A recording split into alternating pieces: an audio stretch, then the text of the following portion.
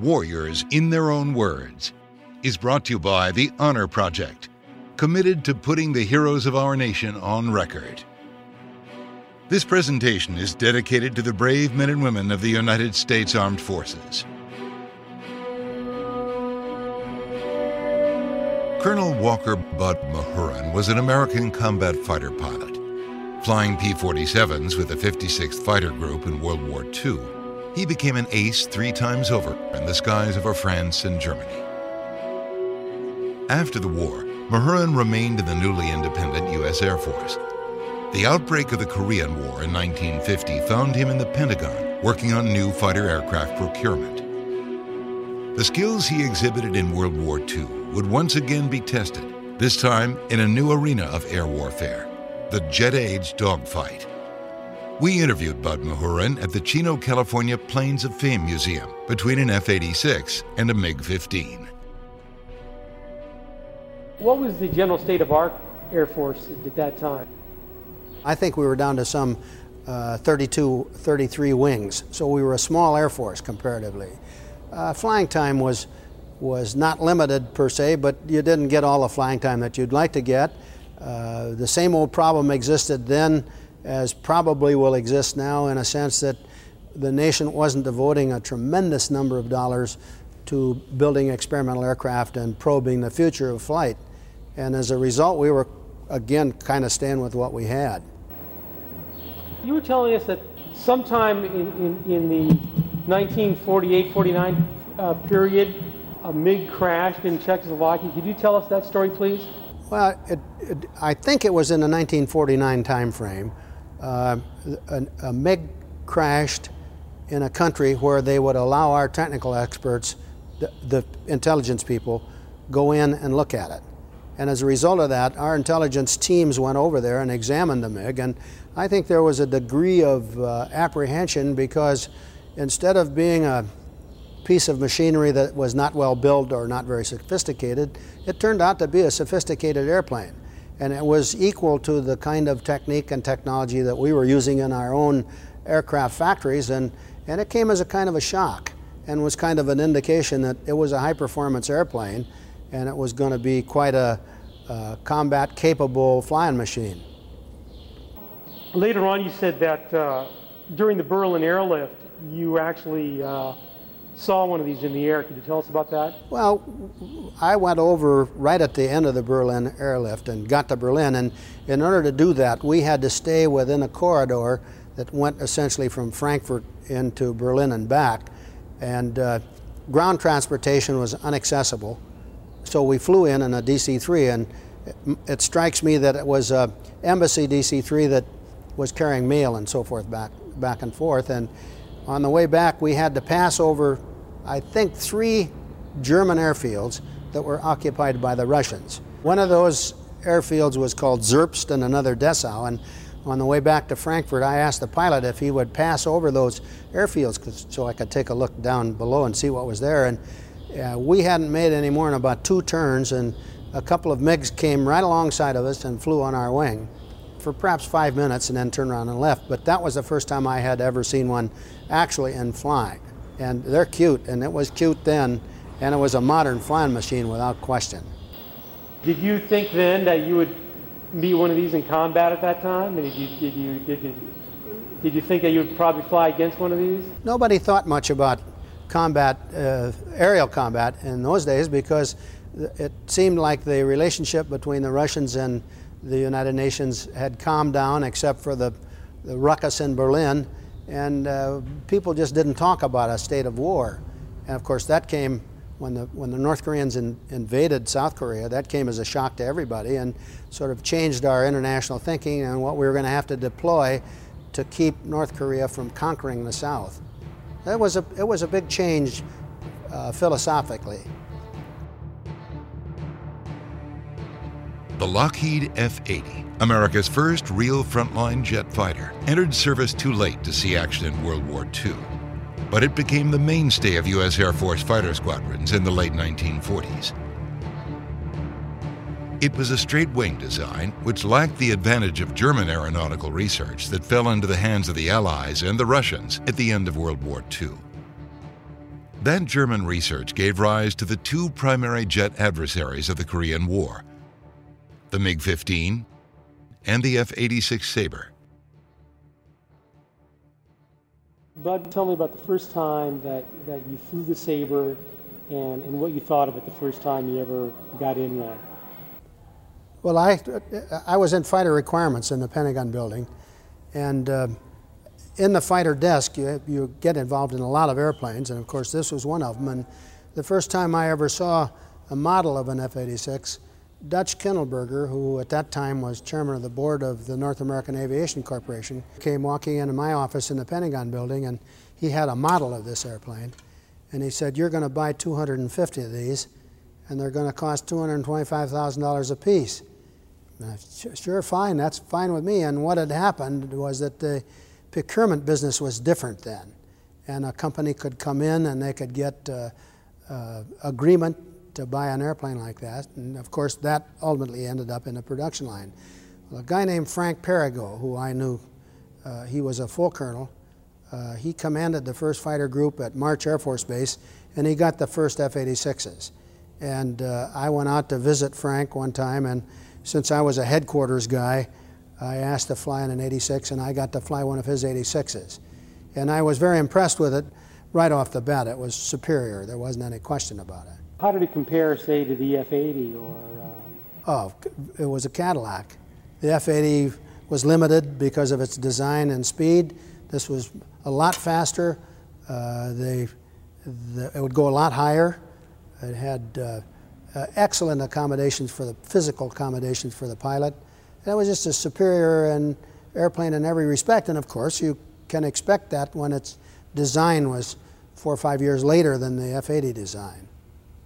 When the F-86 was first introduced into Korea, was there a ramp-up time for the pilots, or were they experienced enough in the airplane to really be effective? Now, the A model had some limitations, I understand. The A model didn't have what eventually became irreversible controls on the horizontal stabilizer and back. But in the early days, there were a number of superior fighter pilots who were aces, who achieved a great deal of international notoriety, and of course were very high in the eyes of our public. Jimmy Jabera, whose name is painted on this airplane, was one of the very first aces. In fact, I think he was the first. Then I think a guy named George Davis became a double ace. George eventually was shot down by MiG. A number of guys were aces just by virtue of their combat experience. And of course, there were a lot of people that were over there who had World War II combat experience and had shot down airplanes as pilots during World War II. And one of the features in life is that if you've done it once, it's easier to do it the second time.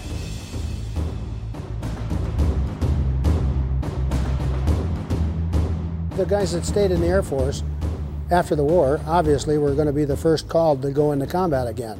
So there were a lot of people that had previous combat experience, and a lot of the leaders in the early days of the war in Korea were really experienced fighter pilots. And as a result, they were able to transition into the F-86 and into that type of combat pretty successfully. What were the advantages of the F-86 design over the MiG? Well, the F-86, of course, was a Cadillac compared to the MiG being a Ford. And it had all the creature comforts and had very high performance and very high reliability. And because it had boosted controls, that is to say, in our cars in the United States, we wouldn't even touch a car that didn't have power steering. And in effect, boosted controls means that those controls are the same as power steering. And so we had a rapid rate of roll. We had a lot of advantages. And when we finally got irreversible controls on the horizontal stabilizer, we were able to outturn the MiG and outdive the MiG and pull out more rapidly than the MiG could in a dive. And there were lots and lots of advantages. And of course, we had a radar gun sight that was a great advantage. And just in general, the airplane was just a more comfortable, satisfying, solid airplane than the MiG, once we examined it, than the MiG turned out to be. Could the airplane take a lot of punishment? Oh, yeah. At one point, I became the commander of the 4th Fighter Group in just outside of Seoul in Korea, and Francis Gabreski had the 51st Group about maybe 18 or 20 miles south of us. And occasionally his airplanes would get shot up and mine would get shot up, and his folks would land at my base because it was closer than it would be if they had to fly their damaged aircraft to his base. And overnight we would take off all the good parts of his airplanes and put them on our airplanes and put all the bad parts back on his airplanes, and he'd come up and see us and say, geez, I don't understand how that guy managed to fly home. So yes, they could stand a lot of damage. And they had interchangeable parts, so you could get them flying again pretty quick.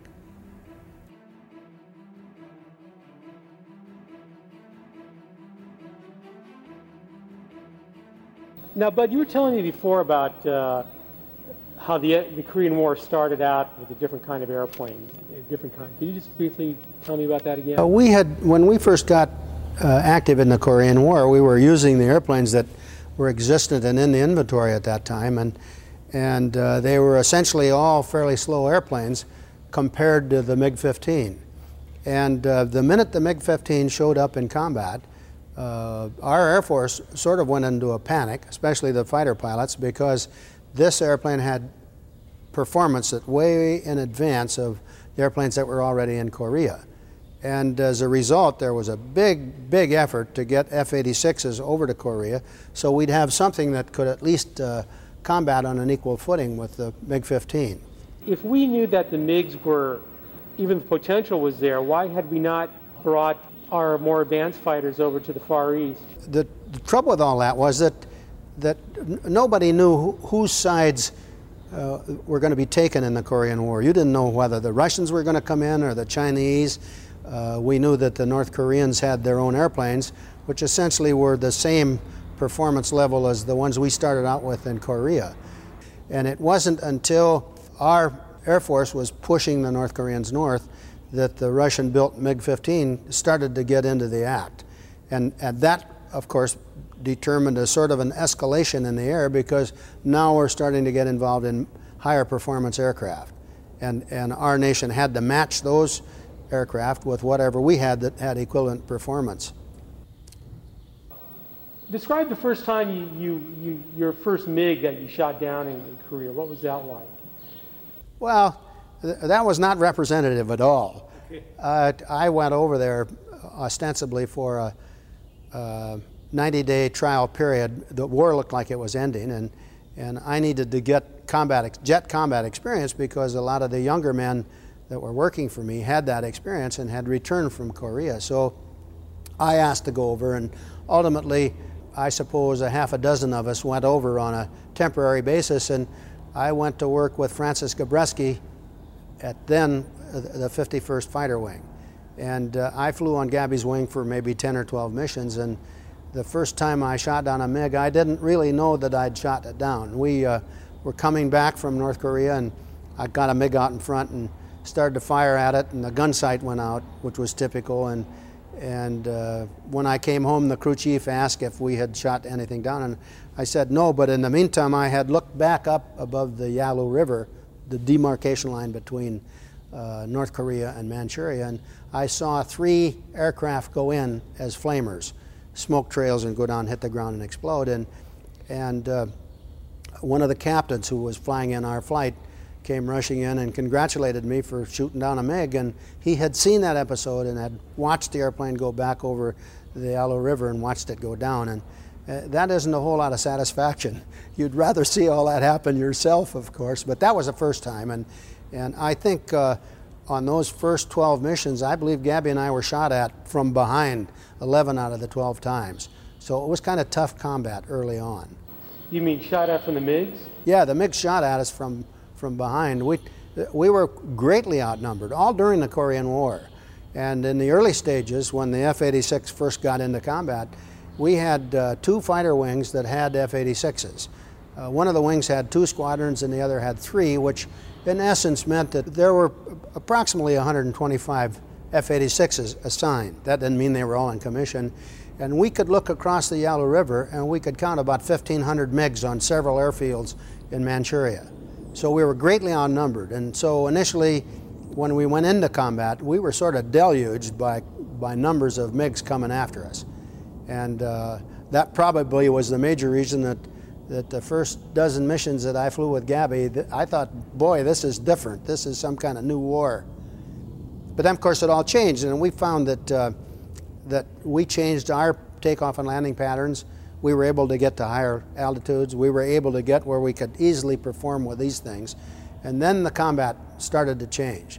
And those big numbers weren't quite the threat that they were to start with. And as the war kept progressing, it got so they were not only not a threat, but we were looking all over for them because they were hard to come by.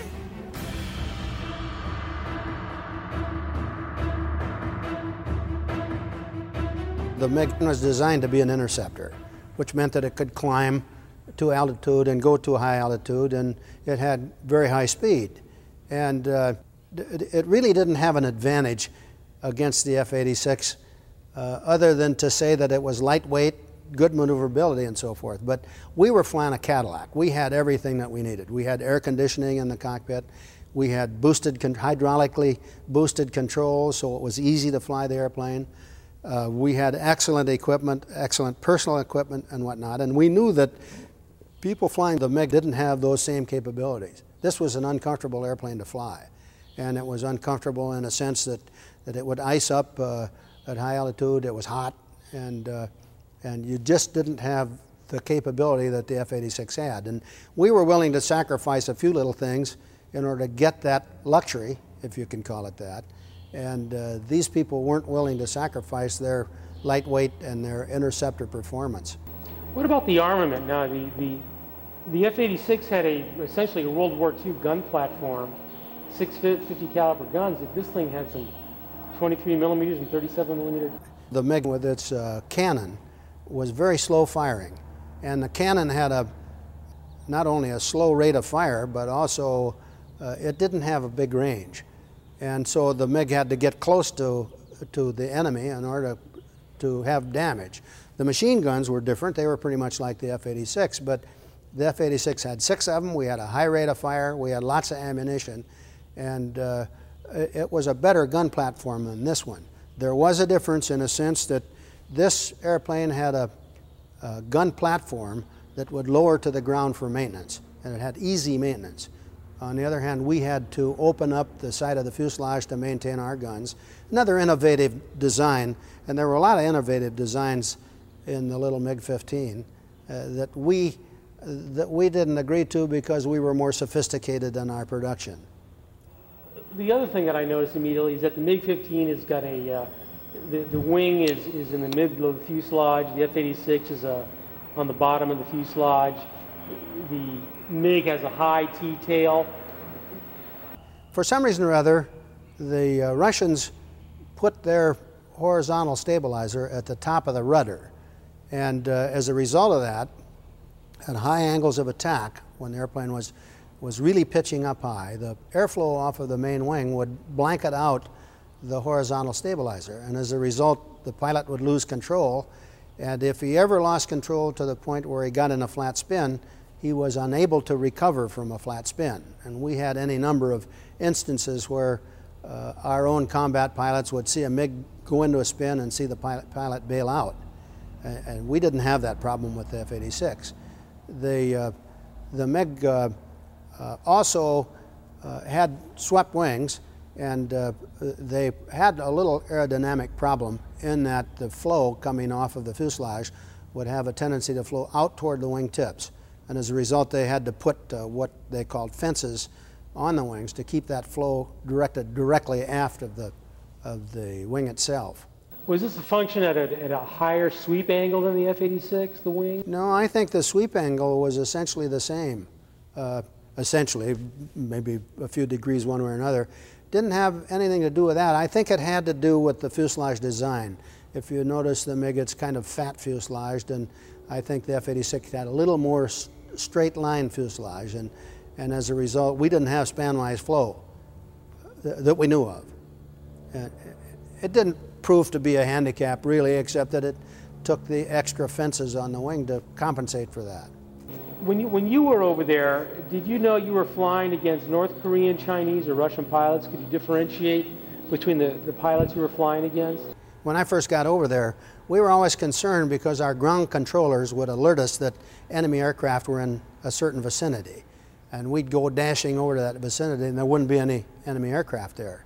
So we thought that our radar, our own radar, was giving us false information. And I went up to the radar site, which was about 16 miles north of Seoul in Korea, to see what was going on. And we found out that there were normal controllers that we were in conversation with on the radio. In addition to that, there were other controllers who spoke Russian, and they were tuned in to the air-ground and air-to-air communication up above the Yalu River. And that communication was all in Russian, and we were being flown against by Russian pilots almost exclusively. There was a small group of Orientals that flew. The controllers up north tried to keep that group away from the major Russian pilots, the major Russian organizations, although they did tangle a couple of times and shot each other down. Essentially, what would happen whenever the Russian controllers on the ground north of the Yalu River would scramble their fighters, our Russian-speaking controllers on our side would listen to that order. Then they in English would go over to our English-speaking controllers and say, "Bandit flight number 1 now airborne." And so we would all go dashing over to that area thinking we would see a bunch of enemy aircraft, but they hadn't gotten there yet. And the same thing was true of various geographic locations around in North Korea. And we felt we were given bogus information, and we weren't at all. We were just getting it before the aircraft got there. We were not allowed, we as commanders were not allowed to make that public with the rest of the pilots because our intelligence community didn't want it known that we were listening to the air-ground communication, air-to-air communication on their side. But I found out later that was phony because when I was taken prisoner in North Korea, at one point the interrogators came with a big, almost a book of air-to-air communication in English, and they listened to everything I said. So both sides were doing the same trick.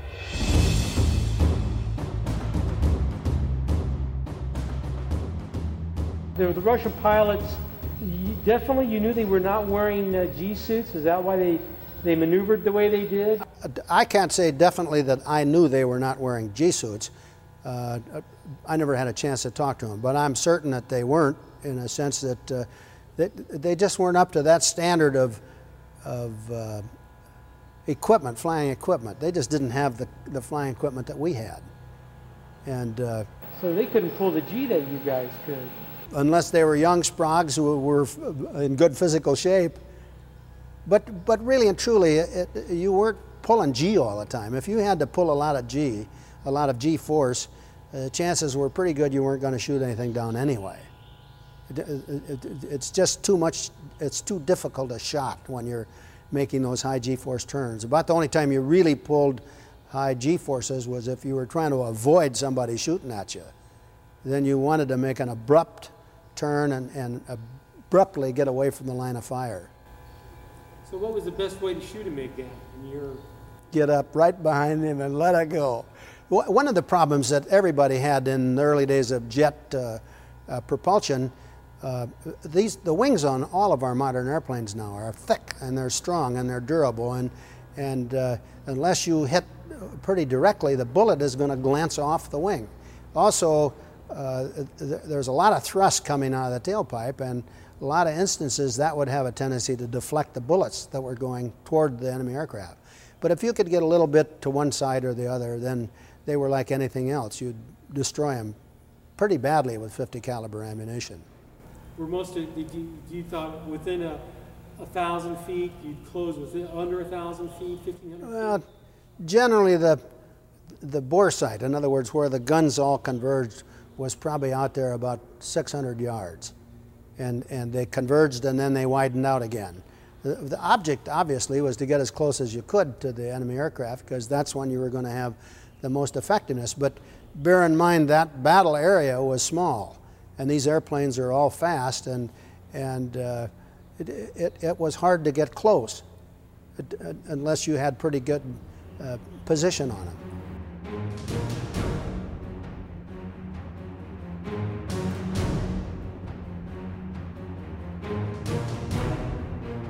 It was quite apparent that entire Russian units were being sent from their home bases into airfields just north of the Yalu River for what really amounted to actual combat training.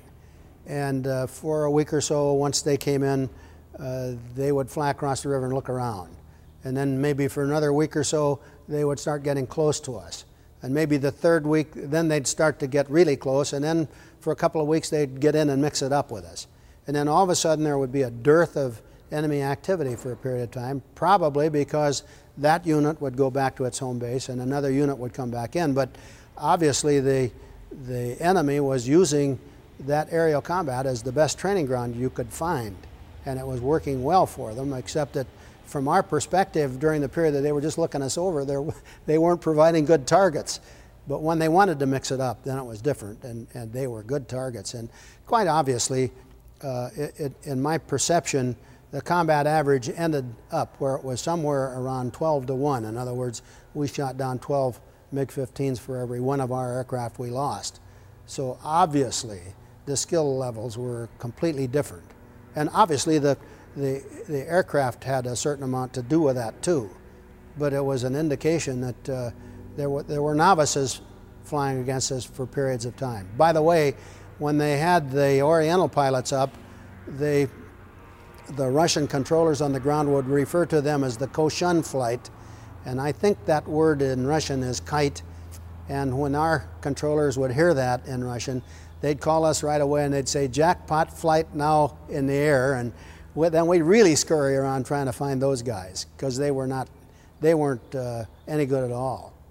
But only the flight commanders, the flight leader knew that they had intelligence that these were Chinese pilots? No, to start with, I'm sure that our intelligence community knew that, but they didn't reveal that to us everyday pilots. But when you said your controllers would refer to jackpot flight now in the air, well, you knew that they were Chinese? Sure, because they had to be directed in a different language than the Russians. They had to have controllers that would talk whatever, either North Korean or Chinese, to those pilots, and Russian guys that would talk to the Russian guys. And the Oriental controllers always had to make the Russian controllers aware of what was going on, because the pilots themselves couldn't talk to each other, different languages. And when they did, on a couple of occasions, they got tangled up and MiG shot down MiGs. And so it was obvious that this was a dilemma for them. And it was great for us. Unfortunately, I never got into any jackpot flights, but it would have been great fun. The Russians and the West had very different philosophies about using fighters in combat. The Western tradition championed aggressiveness and freedom of flight leaders, the shooters, while the wingmen protected their rear ends. The Russians demanded strict adherence to ground-based controllers, frequently using diving slash attacks and retreating as fast as they appeared. I think where we, as allies, had the advantage, we respect the individual's thought process, and individuals can think by themselves. In Russia, especially during World War II and subsequent years, the guy on the ground had the authority, and he had an Army background because they called their units Army derivation. And as a result, when the pilots would get in the air, they had to do what the guy on the ground said. And the guy on the ground there wasn't any way that he could visualize what was going on in the air. And as a result, the Russian pilot had no opportunity for individual initiative. He had to do what they told him to do. And in cases that we were aware of, the pilot would start to argue with the controller on the ground, and the controller on the ground would order him to land and order him to come visit the controller on the ground. So it was an entirely different philosophy than the philosophy we had. And in our case, we broke our flights eventually down to where they were operating in two-ship elements. In other words, an element leader could go off on his own and lead wherever he wanted to go. That posed a tremendous dilemma to the radar operators in Manchuria, because here the sky is filled with two ships here, two ships there, two ships there, and they're all going willy-nilly. So there wasn't any way that they could focus a big ship, 30 or 40 airplanes, into an attack that would be meaningful. They might go after 2 little airplanes, but then the 2 little airplanes would disappear doing something else. So it was a tactic that the Russians never adapted to. They always fought a la World War II, where they got big units together, had big units flying down into North Korea, and big units that turned around and went back home. And I think that has changed. My guess is in the last maybe 15, 20 years with Russian philosophy. Now when we talk to Russian pilots, they're allowed a little bit more individual discrimination on where they go and what to do. It isn't totally ordered from the ground. But then again, there was a problem with all that. You had to have tight control, or those pilots were going to jump into their airplanes and land in Japan or someplace else where they could get off free. When you were over there, there was a lot of MiGs flying, so you found them at all altitudes. You didn't have to go high or low, or where were the MiGs flying in general? In general, our Air Forces used the F-86 to keep the MiG force from flying down into North Korea to intercept our ground support aircraft, the ground people who were diving, dive bombing, strafing trains and that sort of thing, lower performance aircraft. We were supposed to keep the MiG-15s away from them. The net result of that, because the MiG has short range, they were pretty much at high altitude all the time, and they were pretty much up there where they were fighting with us. Very seldom did we see them down at low altitude, and I don't know of any case where MiGs came down and strafed anything on the ground. So they're pretty much high altitude. They're interceptors. And we, of course, were considered to be interceptors too. Although eventually when the F-86F came into combat over there, they were able to carry bombs. But I understand that the F-86A also had provisions to carry. They all did, but we hadn't done that before. And I ran the first 5 bomb-carrying missions with F-86s when I was a group commander of the 4th Fighter Group. And we had to go back to Japan and get all the ancillary equipment that it took, bomb racks and whatnot, in order to carry the bombs. And then we really didn't have a good feel as to how big a bomb we could carry and how far we could carry it. So we did various combinations. For example, we had 1 external fuel tank and 1 500-pound bomb, then an external fuel tank and a 1,000-pound bomb, then 2 500-pound bombs, then 2,000-pound bombs, and we would go to the limit of our range just to see if we were able to bomb and then come back home with an adequate fuel supply. Well, why the emphasis on ground support for this airplane if in fact there were other airplanes in the area that were doing the same thing? I mean, well, it's obvious that if you have a specialized airplane that all it can do is ground support, then you've got to provide a whole bunch of airplanes to protect it. If the airplanes that are doing ground support can protect themselves, you don't need those other airplanes. It's an economic measure whereby you get one airplane to do the whole job, and you don't have to have a whole bunch of other airplanes along that have less performance that can't do that kind of a job. And having the F-86 as a dive bomber said that if you got intercepted by MiGs, all you had to do is drop the bombs and fight them off. Whereas in the case of a slower airplane, they drop the bombs and they're still at a terrible disadvantage because they don't have the performance. Was the Sabre used widely in the Korean War in that respect as a dive bomber? Yeah, as soon as they sent 86Fs into the theater, now equipped to carry both bombs and external fuel tanks, then it was used as a dive bomber and an interceptor. I think the North American company produced 700 or 800 of F-86Fs that had that capability. And it would carry, what, 2 500s? 2 500s or 2 1,000-pounders, and it could carry a lot of weight. Nobody had thought of it in those terms. And once it was accepted as a dive bomber, then it was useful, and you could use it both as a ground support airplane and as an interceptor. It worked out very well.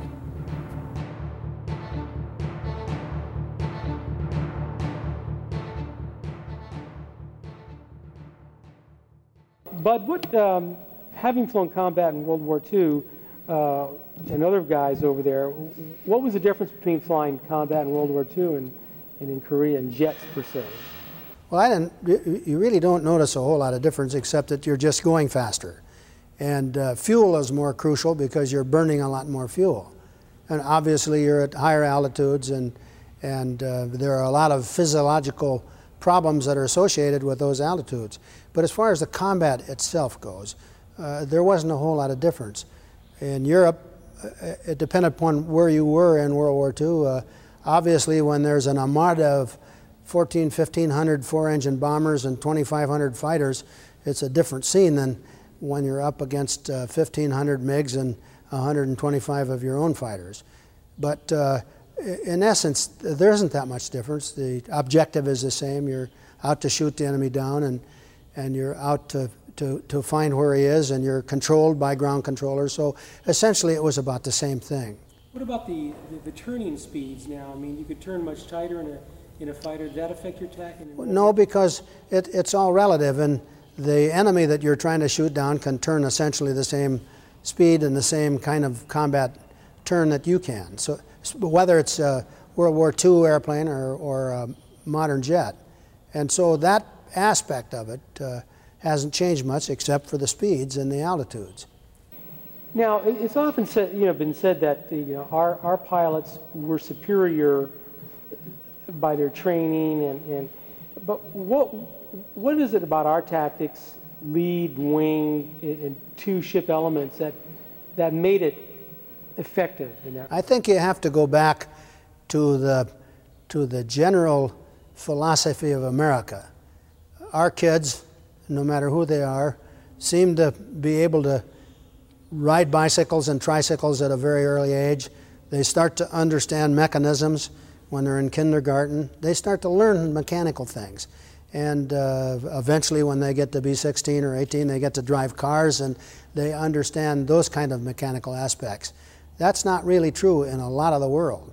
The youngsters in a lot of the world don't get to see mechanical things and have the ability to drive them or understand them until they're getting to be pretty mature. That's a major portion of the world, and that's true of the Russians and the North Koreans and everybody else. So just innately, our kids know and are able to cope with mechanical kind of things.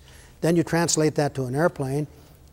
We all play football, basketball, baseball, and whatnot in high school and grade school and so forth. So we understand teamwork, we understand camaraderie, we understand respect for each other, and that's not necessarily true in the major portion of the world. So we start out as pilots and as combat pilots with those understandings.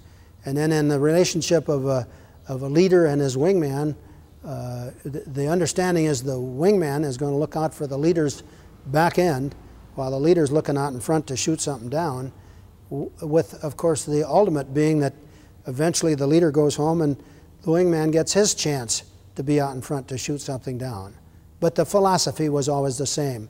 4 eyes are better than 2, and the wingman's duty is to protect the element leader until he gets his chance. And this was not the case with the Russian pilots and the MiG pilots. I mean, they didn't have this essential cohesion. They would split when attacked in many cases. Well, from what I understand in reading the history of the Germans in their fights against the Russian Air Force, it was all sort of a mass gaggle. They were all going along. And I know in later years with the Luftwaffe, for example, their pilots were ultimately so untrained because they lacked fuel that they'd have a big gaggle of airplanes and there'd be a few leaders in the middle just to coerce the rest of the people in formation to continue on and to make attacks. But as far as the training goes, prior to becoming a combat pilot, there's a lot of that. You learn how to fly formation, you learn how to do acrobatics, in some cases you learn aerial gunnery, so you're equipped with the mechanisms that it takes to become successful.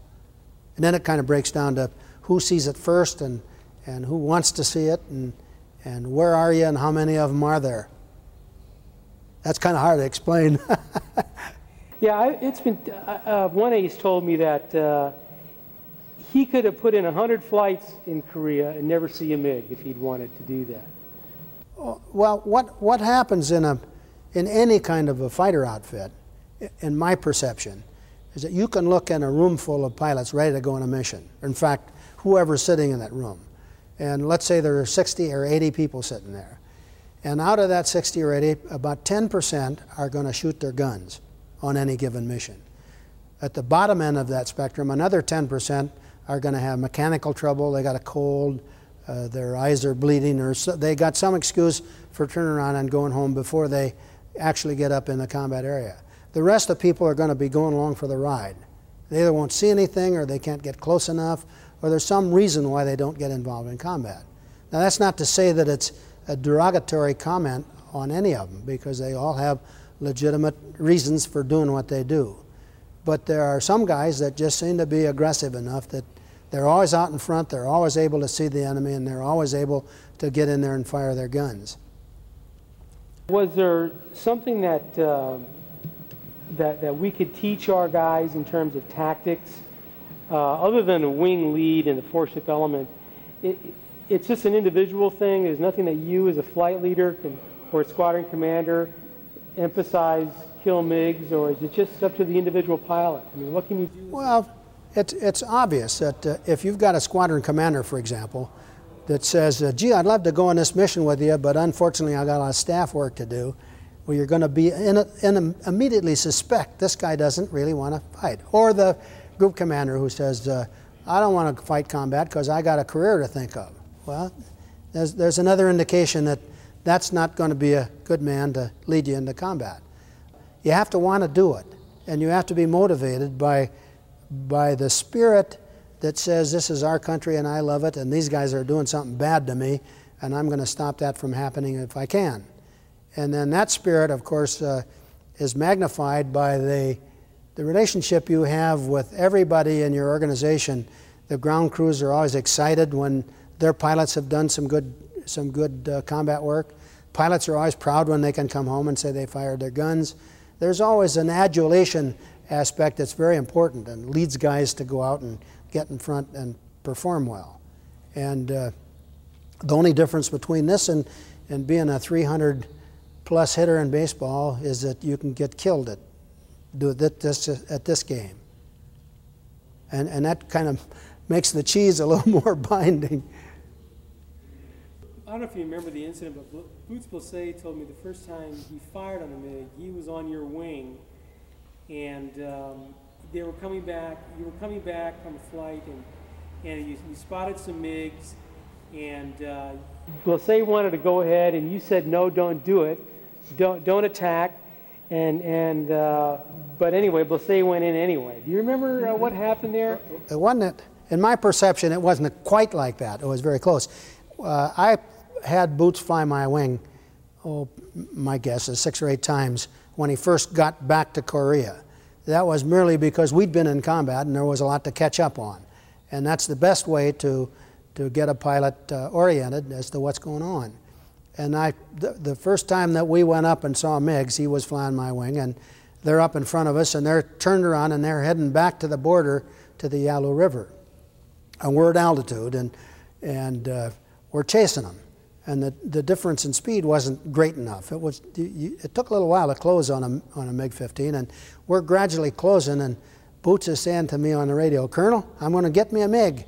I said, wait a minute, Boots. He said, no, Colonel, I'm going to get me a MiG, and he keeps thinking that he's going to shoot a MiG down because we are closing, but very slowly. And finally, I said, just hold your fire, and Boots fired. Well, what happens in any of these airplanes? You fire the guns, you slow down about 30 or 40 miles an hour just from the recoil of the guns. Well, that automatically put us all out of range because Boots fired, his airplane slowed down, and there went the MiGs. So to me, it's a pretty good indication that don't fire till you can see the whites of their eyes. So what was the debrief like that day? Oh, I don't know. I can't remember the debrief because when you come home in most of those things, there's an aura of excitement, and everybody wants to tell his story, and everybody's interested, and I don't remember anything. I was kind of happy that was the first time Boots saw MiGs, and we saw MiGs, and we knew they were there. We just didn't get a chance. I think it was disappointment more than anything else. And I think he was probably as disappointed as all of us. But he learned, and he's a competitor in every respect, and and he became a very successful jet fighter pilot. The Battle of Waterloo was one of the most famous turning points in world history. But what happened next? My name's David Montgomery, and I'm the host of The Siècle, a history podcast that tackles exactly that. Join me as I cover France's overlooked century in between Napoleon and World War I. The Siècle, spelled S-I-E-C-L-E, is part of the Evergreen Podcast Network and can be found wherever you get podcasts.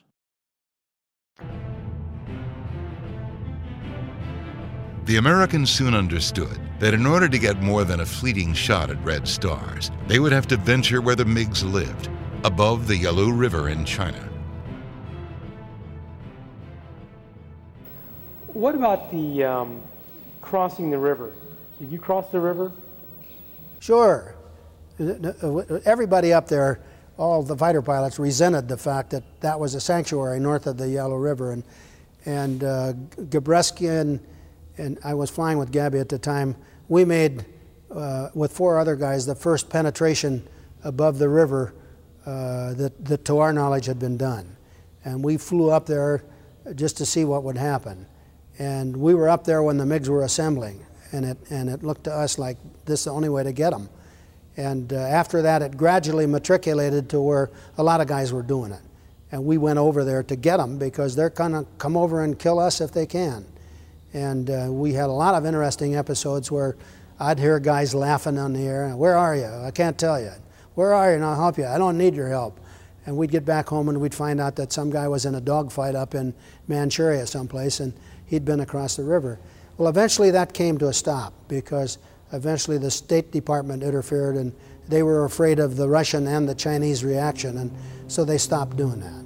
But anytime you restrict the performance of somebody that's out there to get killed or kill, you're putting them in hazard's way, and it's a shame. Diplomatic conclusions regardless. So, I mean, it was an open secret that everybody was going across there were some who preferred not to go across the river, but the general consensus was if you wanted to get MiGs, that's where you had to go. I can address that.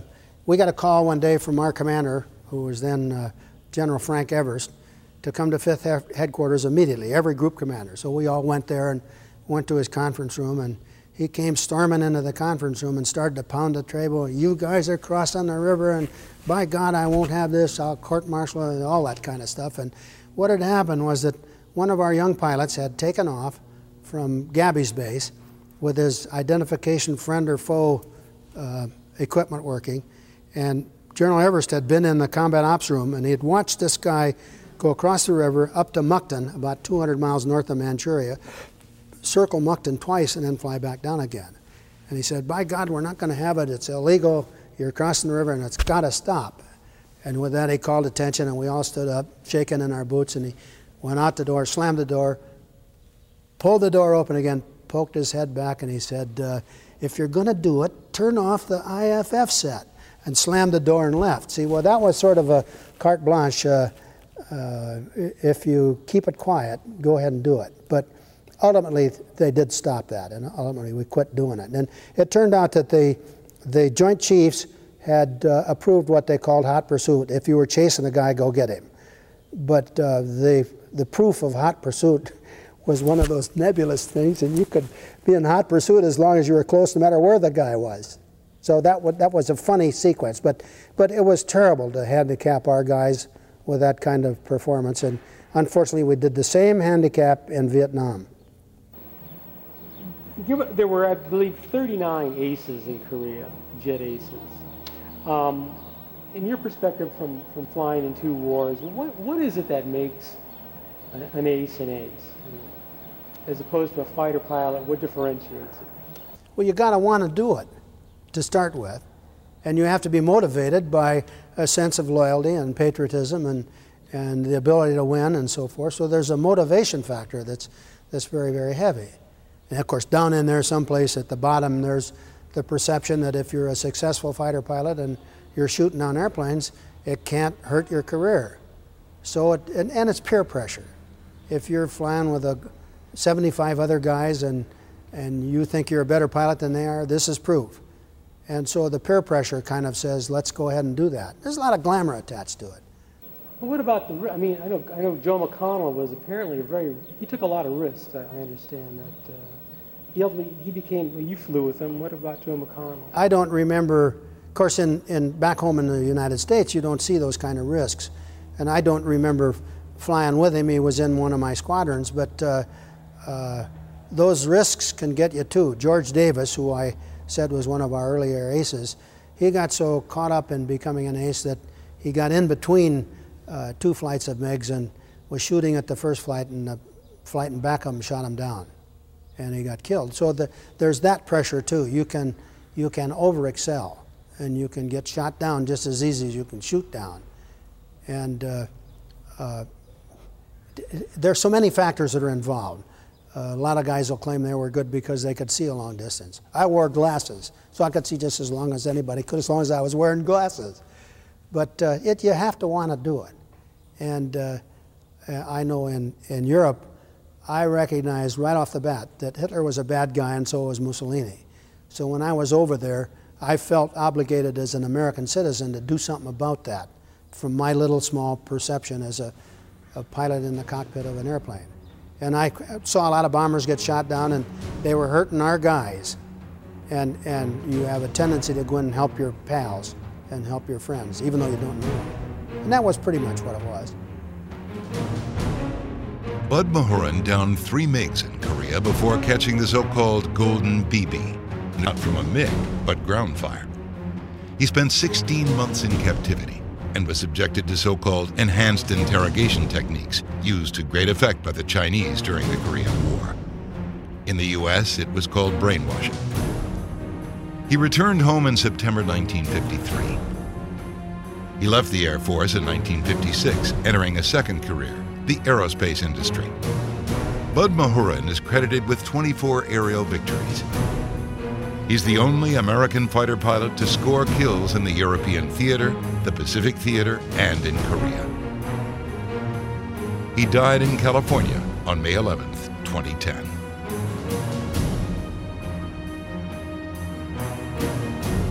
We hope you've enjoyed this presentation of Warriors in Their Own Words. This program was created and produced by the Honor Project, Heroes of Our Nation on Record, narrated by Bill Ratner. This production is copywritten by Heroes of Our Nation on Record, Incorporated.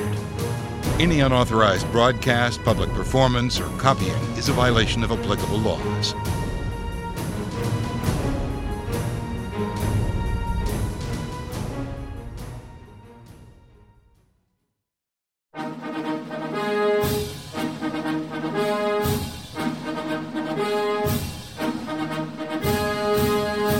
We often hear about the individuals who took the oath of office to become the chief executive. But what about the other people who play a role in each administration, or the events that may not be as well known, but that contribute to the reshaping of the office of the American presidency? On the Presidencies of the United States, we explore each administration beyond just the person holding the highest elected office in order to better understand the history that brought us to the modern-day presidency. I hope you'll join me on this journey through the annals of presidential history.